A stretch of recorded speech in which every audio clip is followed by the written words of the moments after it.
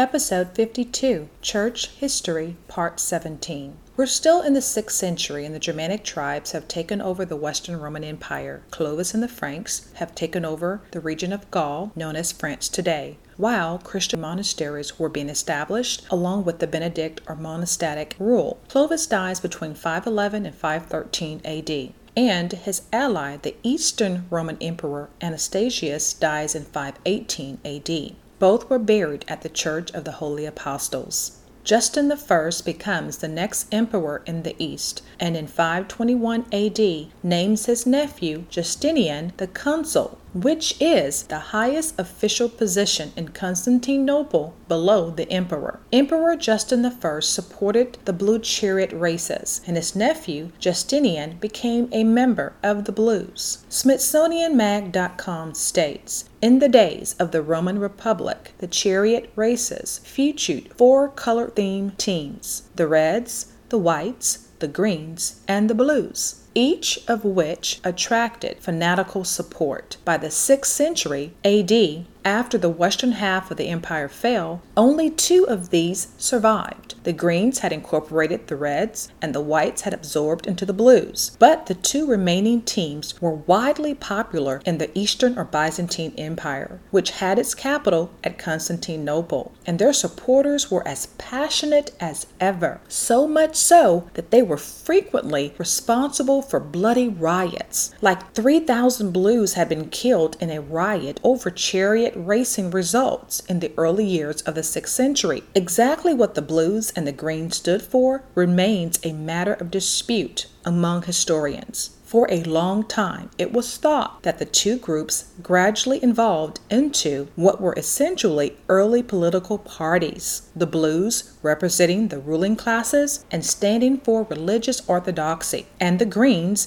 being the party of the people. The Greens were also depicted as proponents of the highly divisive theology, Monophysitism, an influential heresy which held that Christ was not simultaneously divine and human, but had only a single nature. The Eastern Roman Empire supported the races between the Greens and the Blues, giving them public funding and putting them under imperial control. Chariot racing began in Greece between the 1600 and the 1100 BCs, and the Olympic Games were in 776 BC. The Romans took over from the Greeks and kept the chariot racing sport. Remember, the East was heavily influenced by the Greek culture. Chariot racing and many competitive sports would be made popular and created from the same people in later centuries. So, are sports pagan? That's a great question, and maybe Truth Wars will get a chance to explore the history of sports in a future podcast. But for now, we will say, look at the foundation of sports and ask yourself, would the Most High approve of all the time, money, resources, idolatry, and worship given to a sport or an athlete? The chariot races in Byzantine or the Eastern Roman Empire enforced social classes and political power. The Blues and the Greens had influence in military, political, and theological matters, per Lee Beschutz in his book, The Decline and Fall of the Roman City. Some say the Greens were a part of Monophysitism and Blues were Orthodox Christians. And others say this is how we arrived at the Blues and the Reds, or the Democrats and the Republicans. What we know for sure is that it all came out of Rome, one way or another. Justin, the Eastern Roman Emperor, was known to have persecuted the Greens, or the Monophysites, and issued strict laws against Arianism. His nephew Justinian, who he made consul, became involved with a Greek woman named Theodora. Theodora's father was a bear trainer for the Greens, and her mother was an actress and a dancer. Theodora's father became sick and died, leaving his wife and 3 small girls to survive without him. This led to Theodora and all her sisters becoming entertainers or actresses for the Blues. Historians noted that entertainers became prostitutes. Theodora moved to Alexandria and became a Monophysite Christian and stopped being an entertainer. She then moves to Antioch and reacquaints herself with an old friend who was also a former entertainer but was now a Christian. Her friend worked for Justinian and introduced Justinian to Theodora. It was love at first sight for Justinian, and he wanted to marry Theodora, but he could not. The Roman law from Constantine forbid anyone in governmental rank to marry an actress. But Justinian promised Theodora, who was 20 plus years younger than him, that he would marry her. So he put her up in a home in Constantinople to live. Justinian asked his uncle and aunt to change the law so he could marry his love, Theodora. His aunt Euphemia refused and said no because Theodora was a Monophysite. So Emperor Justin changed the law in 524 AD as soon as his wife died, allowing Roman officials to marry former actresses. Susan Beyer, The History of the Medieval World, states, women who had been on the stage, he decreed, but who have changed their mind and have abandoned a dishonorable profession, shall be entirely cleansed of all stain, legally redeemed by imperial fiat. Retired actresses could marry anyone they pleased, and as soon as the law passed, Justinian and Theodora were married at the Church of the Holy Wisdom in Constantinople. Justin made his nephew, Justinian, the Eastern Roman Emperor in 527 AD. His troops were continuing the fight against the Persians, as Justinian started campaigns to restore the Roman Empire in the West. His military conquered the Vandals in North Africa and conquered the Ostrogoths, restoring Italy and Rome back to the Roman Empire, and also reclaimed the south of the Iberian Peninsula. In 528 AD, Justinian made a complete revision of the Roman laws. His legislation is known today as Corpus Juris Civilis. That contains 4 books: the Codex Constitutionum, the Digesta, the Institutions, and the Novella Constitutions. These 4 books were the codification of the Roman law. These laws became known as the Code of Justinian. The Corpus Juris Civilis formed the ecclesiastical canon law of the Catholic Church, which is the system of laws and legal principles made and enforced by the hierarchical authorities of the Catholic Church to regulate its external organization and government and to order and direct the activities of the Catholics toward the mission of the Church. Per Della Rocca, Manual of Canon Law. It was the first modern Western legal system and is the oldest continuously functioning legal system in the West, while the unique traditions of Oriental canon law govern the 23 Eastern Catholic particular churches, per Dr. Edward Peters, Canon Law. Will Durant, in The Story of Civilization, states, this code, like the Theodosian, enacted Orthodox Christianity into law. It began by declaring for the Trinity. It acknowledged the ecclesiastical leadership of the Roman Church and ordered all Christian groups to submit to her authority. But ensuing chapters proclaimed the dominion of the emperor over the church. All ecclesiastical, like all civil law, was to emanate from the throne. The code proceeded to make laws for metropolitans, bishops, abbots, and monks, and specified penalties for clerics who gambled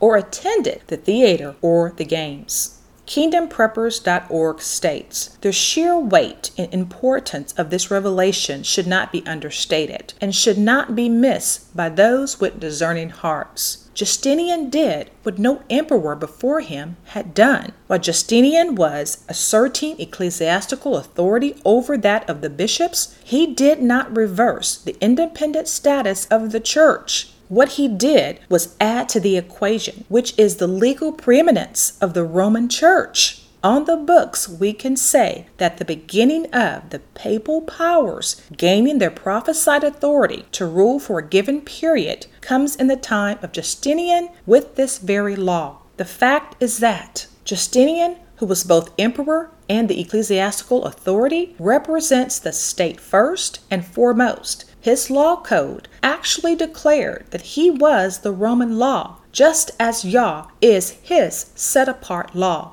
The Justinian Code even began the swearing on Bibles in the judicial settings. Norman Cantor of the Civilization of the Middle Ages states, the Justinian Code greatly favors absolutism. The emperor is considered the living law, and his will has the unchallenged force of the law. The emperor alone can make laws, and it should also be the province of the imperial dignity alone to interpret them. What? This is the foundation of the Catholic Christian Church, in which we see in operation today. Now, in order for Justinian to continue these wars trying to take the West back, he had to raise taxes on the people of the Byzantine or Eastern Roman Empire. The Roman citizens were furious about the high taxes and began to dislike Justinian. They already didn't care for his wife because of her past as an entertainer. In 532 AD, a huge riot broke out between the Greens and the Blues at a chariot race. During the race, fans got out of control. They started shouting insults at the emperor. Instead of the Blues and the Greens cheering for their teams, they were shouting Nika. Nika means win or conquer. The Roman citizens had had enough of the taxes and the bureaucracy, so they were making demands to the emperor during the race. The riot became very violent, and it spilled into the streets. Justinian tried to flee his palace, as most of the city was under siege. Theodora told him, "No, we're not leaving. We're going to stay." And they did. They stayed, and the riot became controlled, and Justinian continued to rule the Byzantine Empire. Following the Nika revolt, Justinian and Theodora rebuilt and reformed Constantinople and made it the most splendid city the world had seen for centuries, building or rebuilding aqueducts, bridges, and more than 25 churches.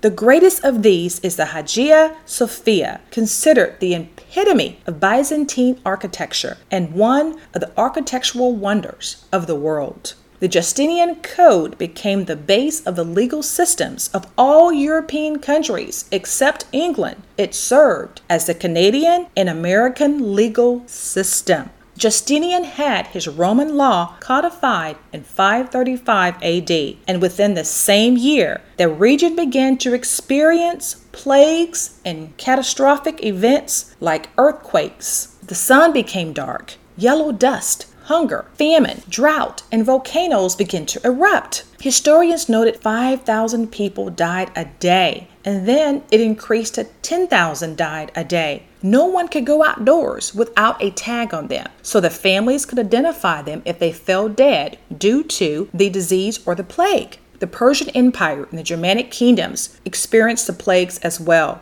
Death reached to Asia, North Africa, and Europe. Historians believe 1/3 to 1/2 of the people who lived in these regions died of disease or plague. Justinian even became sick himself, but he didn't die, and eventually he continued to reclaim the West. Narsi became his general and rebuilt the military and was able to conquer the Ostrogoths in Italy. Theodora died in 548 AD, and Justinian died in 565 AD, and they had no children. So Justin II, his nephew, became the new Byzantine emperor. And after a year as emperor, the plague struck Italy, and this gave way to the Lombards, taking Italy in 568 AD. The Lombards were joined by the Saxons, the Heruls, the Gepids, the Bulgars, the Thuringians, and the Ostrogoths, and their invasion of Italy was almost unopposed. By late 569 AD, they had conquered all of the northern parts of Italy and the principal cities of the Po River. Justinian established laws for all Christians to submit to the authority of the church. He proclaimed the emperor dominion over the church. Roman law was the law of the land. Justinian declared he was the Roman living law.